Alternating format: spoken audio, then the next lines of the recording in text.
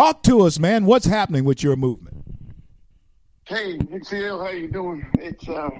I'm up in Tennessee, man. It is hot up here today, but it's nothing hotter than the topic we're about to discuss. Again, I'm Corey Lee, Executive Director of the Cowtown Foundation, and I represent all socially disadvantaged farmers around the country. And, it's so good to be back on your show from the standpoint of March 21st on the American Rescue Plan Act, that socially disadvantaged farmers in general have not gained any relief from the Department of Agriculture.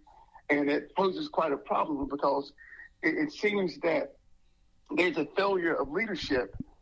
But today I'm more particularly concerned with the failure of Black leadership, from the Black Congressional Caucus is going solid on this situation, and from the overall standpoint, where the Democrats are asking for Black America's vote to do nothing again for over a year and a half. And so it becomes a little bothersome to me, troubling at best, that, when midterms get here, you don't vote for the Republican because they're not going to do you this way. And we're going to fight for it. Well, 0 from 0 still equals 0. It doesn't matter who it comes from. Absolutely right. You know what, Corey, mentioning the various caucuses, Black or otherwise, around the country, whether Hispanic, because you have a lot of Hispanic people who work in the cattle industry. Are you getting any support from any Black caucuses, let alone the Congressional Black Caucus? Talk to us. I will go out and say that Cory Booker has been very inspirational. Raphael Warnock is starting to, because he knows his seat's in jeopardy right now with running against Herschel Walker in Georgia. But other than that, no other Black representatives from Black Congressional Caucuses even began to even question Joe Biden. I don't know if you remember, but last year this time I was telling you that when President Biden nominated Tom Vilsack, everybody spoke out against bringing this man back. And it seems to me that they knew, the powers that be knew that what the real agenda was. And now I'm starting to question Joe Biden, because if every person living or breathing in this country says, do not bring that man back, he has been historically the most single influential undercover racist through his actions of any man in this country. He has been more detrimental than Willie Lynch himself between his 2 years with Obama and now with his 2 years with, or a year and a half with President Biden. And we can't stand for that. And what they're doing, they're using a plantation style, this is how we're going to deal with them. Well, you can't look at just Vilsack because I know who he is.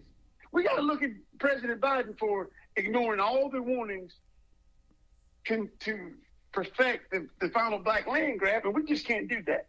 And if I have time, I want to elaborate on that just a little bit more.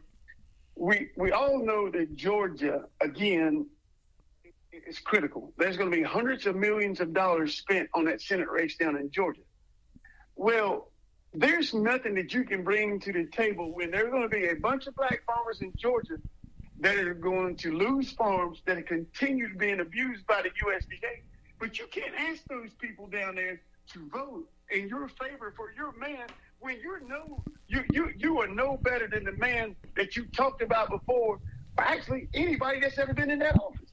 And you know what? What's amazing about what you're saying, Corey, is this. You mentioned Joe Biden, and Joe Biden has historically been a lyncher of Black folks. I will never, and I was a Democrat at the time, but Clarence Thomas was a Black man who I could clearly see was being lynched publicly. And Joe Biden and Ted Kennedy were leading that charge. Joe hasn't changed. What you described is exactly what they've always done on with Corey Lee. And is this, Corey, they have always come talking a good game with roses and flowers in their mouths, handing them out in the Black community. They certainly did it to the Black farmer. That's how they duped them into voting for them in so many cases. But it turns out, as always, to be a lie.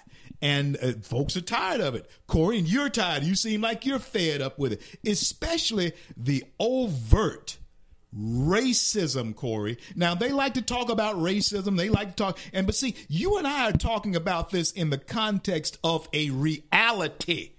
That there are a lot of made up racist scenarios in America.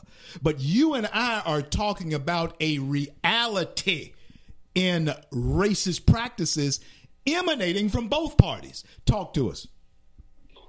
The only difference between a Joe Biden and a Bull Connor would tell you to your face what he thought about you. Joe Biden will come in your house on Sunday in your pulpit on Sunday morning and tell you how he's going to make a change. And before he gets out the door, his actions are no different than Bull Connor's.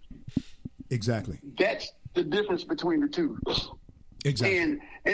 And so, and as we are, fighting this thing in the court system, and it looks like we're getting some traction up, it's like anything else. I think that you're going to have the hold on something for so long, your old tricks are going to always work. I think they made a few mistakes that we hopefully going to get some traction in the courts and get some favorable decisions. But in the meantime, there is $46 billion that's being given away to white farmers through COVID relief packages from the coronavirus and the American Rescue Plan. The black farmers aren't getting anything. See, the name of the game is let's not give them anything and not make them eligible for anything and have the white farmers to bring suit while we get rid of this money so we can perfect the final land grab. Almost to the minute that I stop fighting them in court and let the dust down, they will start taking those farms that the farm bill said that they couldn't take. It's going to happen because historically black farmers won't fight back. They'll fight against each other. And I'm gonna keep everything real today, because sometimes your greatest enemy is not outside the door. Your greatest enemy can be inside the house. Yes, sir. And yes, sir. In Georgia, there are 2 or 3 farm groups, black advocate farm groups, are being paid to be silent to get that vote in Georgia, while they collect that little $2 to $5 million that didn't even apply for. Wow. Vilsack gave that money. Tom Vilsack gave them that money they didn't even apply for to shut them up. Wow. Continue to. Let's keep it real, man. So you're saying that they're still doing today in Georgia what Coca-Cola and Pepsi did with Jesse Jackson back in the day, and also Slits Malt Liquor, Slits Beer Brewery. They did that to Jesse Jackson. They gave him a dealership to shut him up. They gave him Coca-Cola. They gave him money to shut him up. You mean to tell me that the Dems are still doing folks like that and folks haven't woke up to it? They're doing it today, and it's been so consequential to the black farmers, because here you are, there are billions of dollars on the line. We only have 1 million acres left. There are billions of dollars on the line. There's farmland up for grabs, and for $5 million, you're going to sell everybody down the road? Wow. Fast forward. Would that mean the demise of the black farmer, Corey Lee? Oh man, it would be nearly the end of it. But I'm gonna give it to you a little deeper than that. So I've already spoken about the money that they're giving away to some of these advocate groups or whatever. But however, they formed an equity commission through the American Rescue Plan. Now, how can you give these groups money without them even asking for it, and then take members of those organizations and put them on an equity committee that has no power? So basically, they can clear the way to continue to silence them, not to say a word, while there are other people. You take some of these old black farmers, 60 to 95. Some of these people can't even read and write. The only thing they have known is being off that farm. The kids don't want to come back, and that land's just sitting there. They have been done in such a way, one wrong thing that goes financially, they can't afford to fight. And the government knows that. No, they can't fight. There's no money. You have to have money in America to wage war, period. I don't care what kind of war it is. You need to have money to do it. Corey, tell everybody about your organization and how to get in touch with you and how to help you if they're so inclined.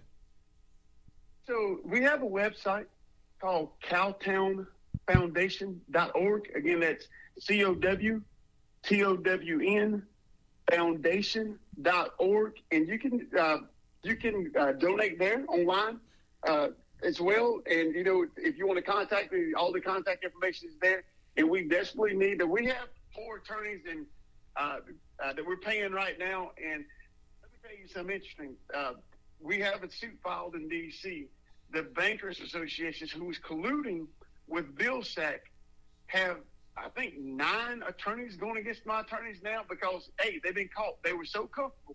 They've been caught colluding, and we have the paperwork with Tom Vilsack. You actually can see the letter that they wrote to Tom Vilsack in April of 2021 telling him that if he pays off the debt for those black farmers, they will not be inclined to let those black farmers get any more money through the guaranteed loan program.